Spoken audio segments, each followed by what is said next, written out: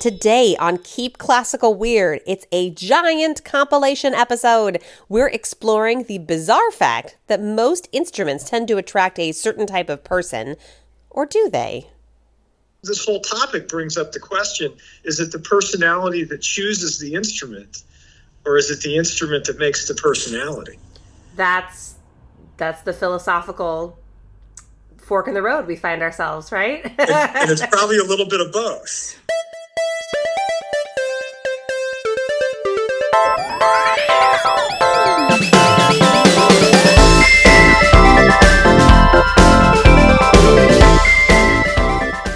Welcome, friends, to episode 10 of Keep Classical Weird.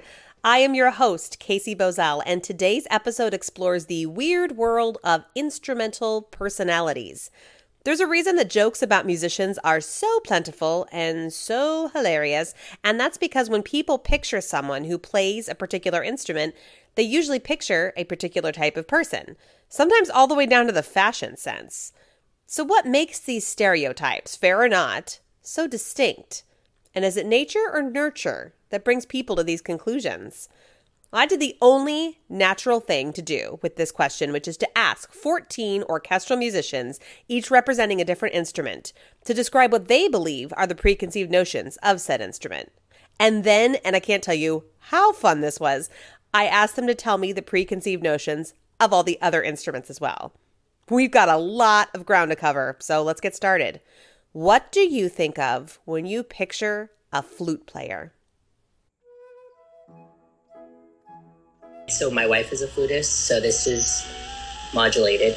I would say intense and driven. Meticulous list makers. Whenever I think of flutes, I think of like someone with a scarf has that kind of air about them. Not snobby, but like elegant. Very stylish, and I always think of them as having like very good fashion, and their hair is always just great. Flutists are beautiful. I think they are, as I mentioned before, quite diva-ish. Do you remember Rabbit from the Winnie the Pooh? I feel like Rabbit from Winnie the Pooh grew up for sure to be a flute player. Like every single characteristic of Rabbit is like very, very quick. Very clever and like quick to make decisions and everything. Very organized. Sweet. Hello, I'm Liberty Brole. I play flute and piccolo. As a flute player, I think we tend to think of flute players as prissy. Yes. And type A, in my experience and in what people perceive of me, I'm often told I'm not like a flute player, and I think it's because I'm a little lazy. And I would firmly put me in a type B, so although I did make notes for this interview. So. All evidence points to the contrary, but okay. I chose the flute because we had one, and my sister played first. My sister is a flute player. She is type A. She is a flute player. I picked up the flute. She's 6 years older, so when I was in first grade, I picked up the head joint, made a really pretty sound, and then when I picked it up in fifth grade, I was really good. And so I guess there is one, like, flute playery characteristic is that I really like people telling me how good I am, so... So there you go. Because we are, since the 70s, perceived as a female instrument, I think that flute players are often considered bossy. To go because we're ladies, because we're bossy but we're ladies. In charge ladies. We're ladies in charge, and so people want to count us as bossy. To the flutist left in the orchestra sits the oboe. Many interviewees suggested that the actual mechanics of playing the oboe somehow directly affected their personality.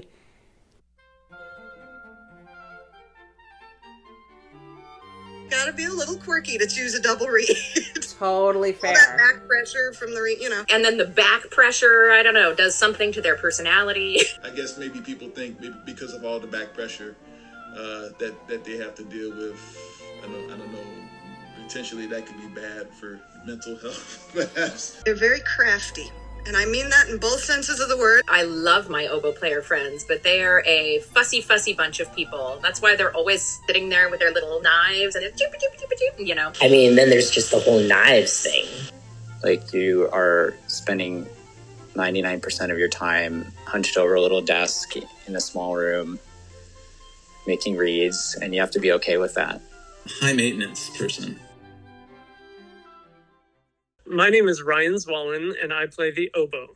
I think when people picture an oboist, they are definitely thinking about quiet, pretty anal retentive, probably pretty introverted people. And I would say I think that's a pretty decent stereotype for the oboe world. And I think most of that comes from the fact that we spend more of our time whittling away at wood and obsessing over the way we sound than we actually get to do all of our practicing and playing. It's horrible! They don't tell you about reed making when you are saying, I want to play the oboe. They don't tell you, well, you're going to spend 90% of your time whittling away. Right. So they sucked you in. They recruited you and then informed you later that this was part of the deal. Years later. But yeah.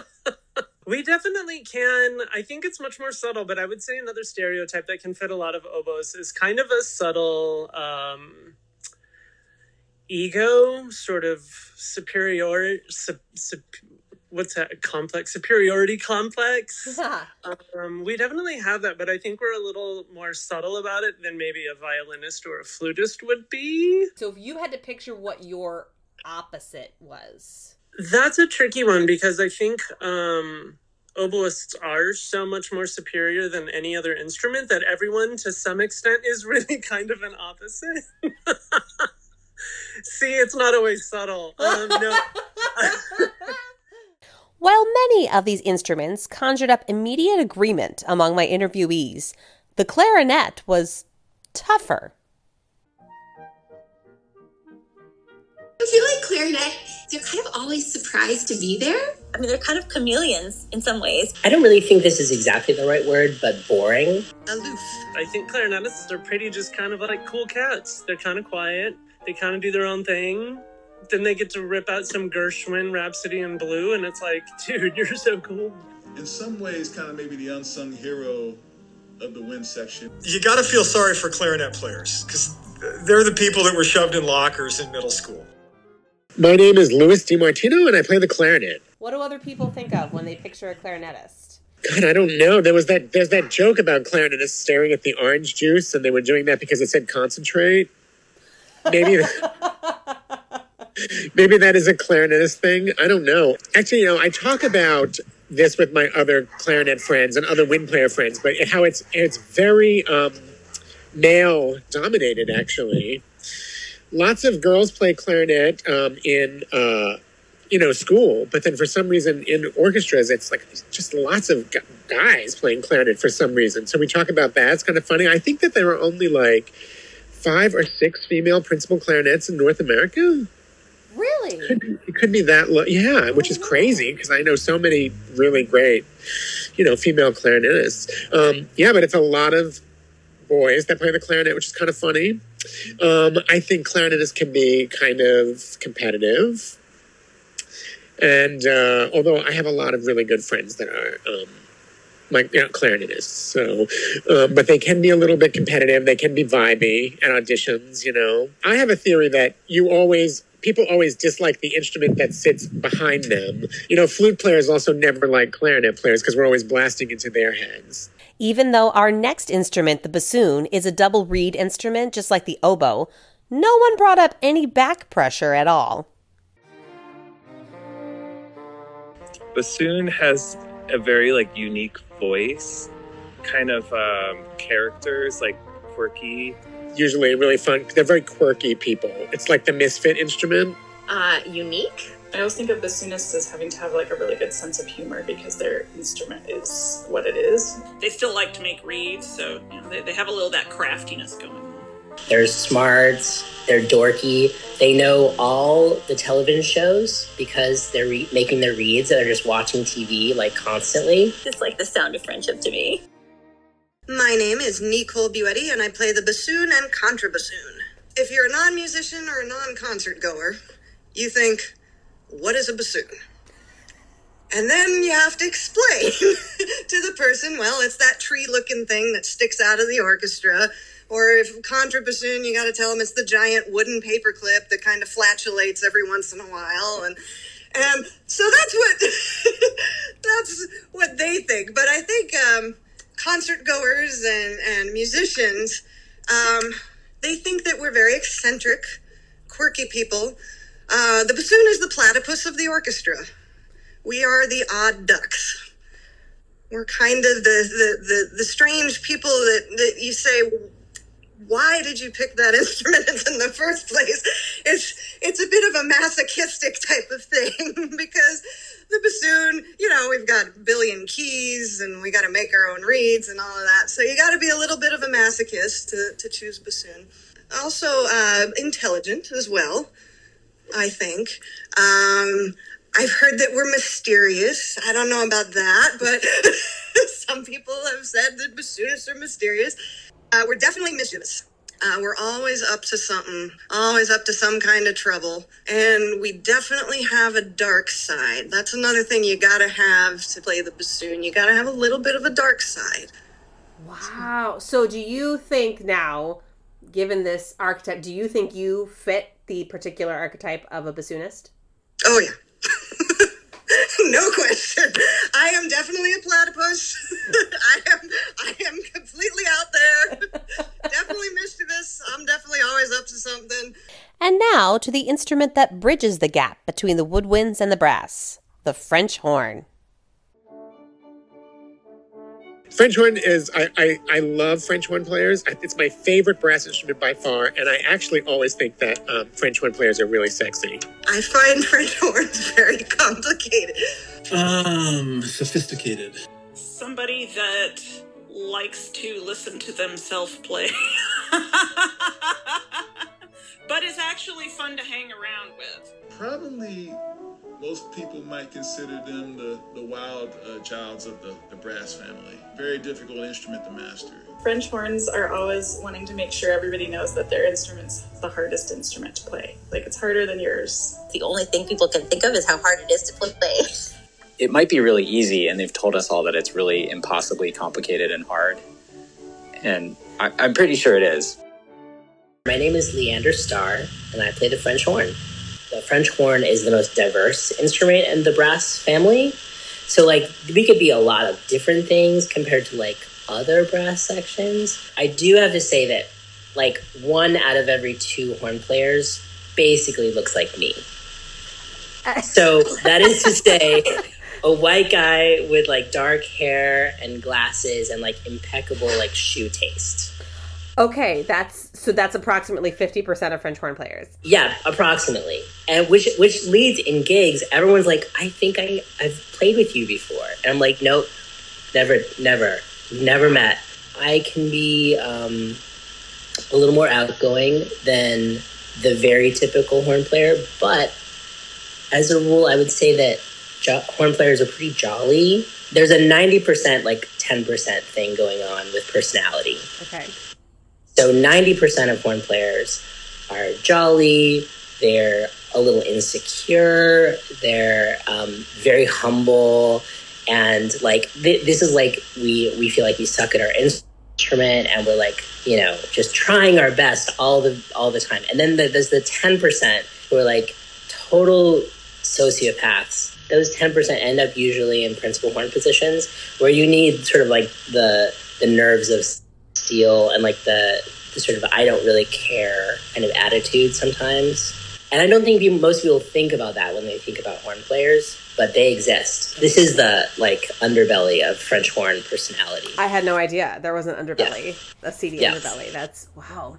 When it comes to trumpets, the struggle to find the words was, well, There was no struggle. I'll put this nicely. Very self-confident. You should want to hear what I'm doing. Is like kind of the personality, like I'm kind of a big deal. Confident.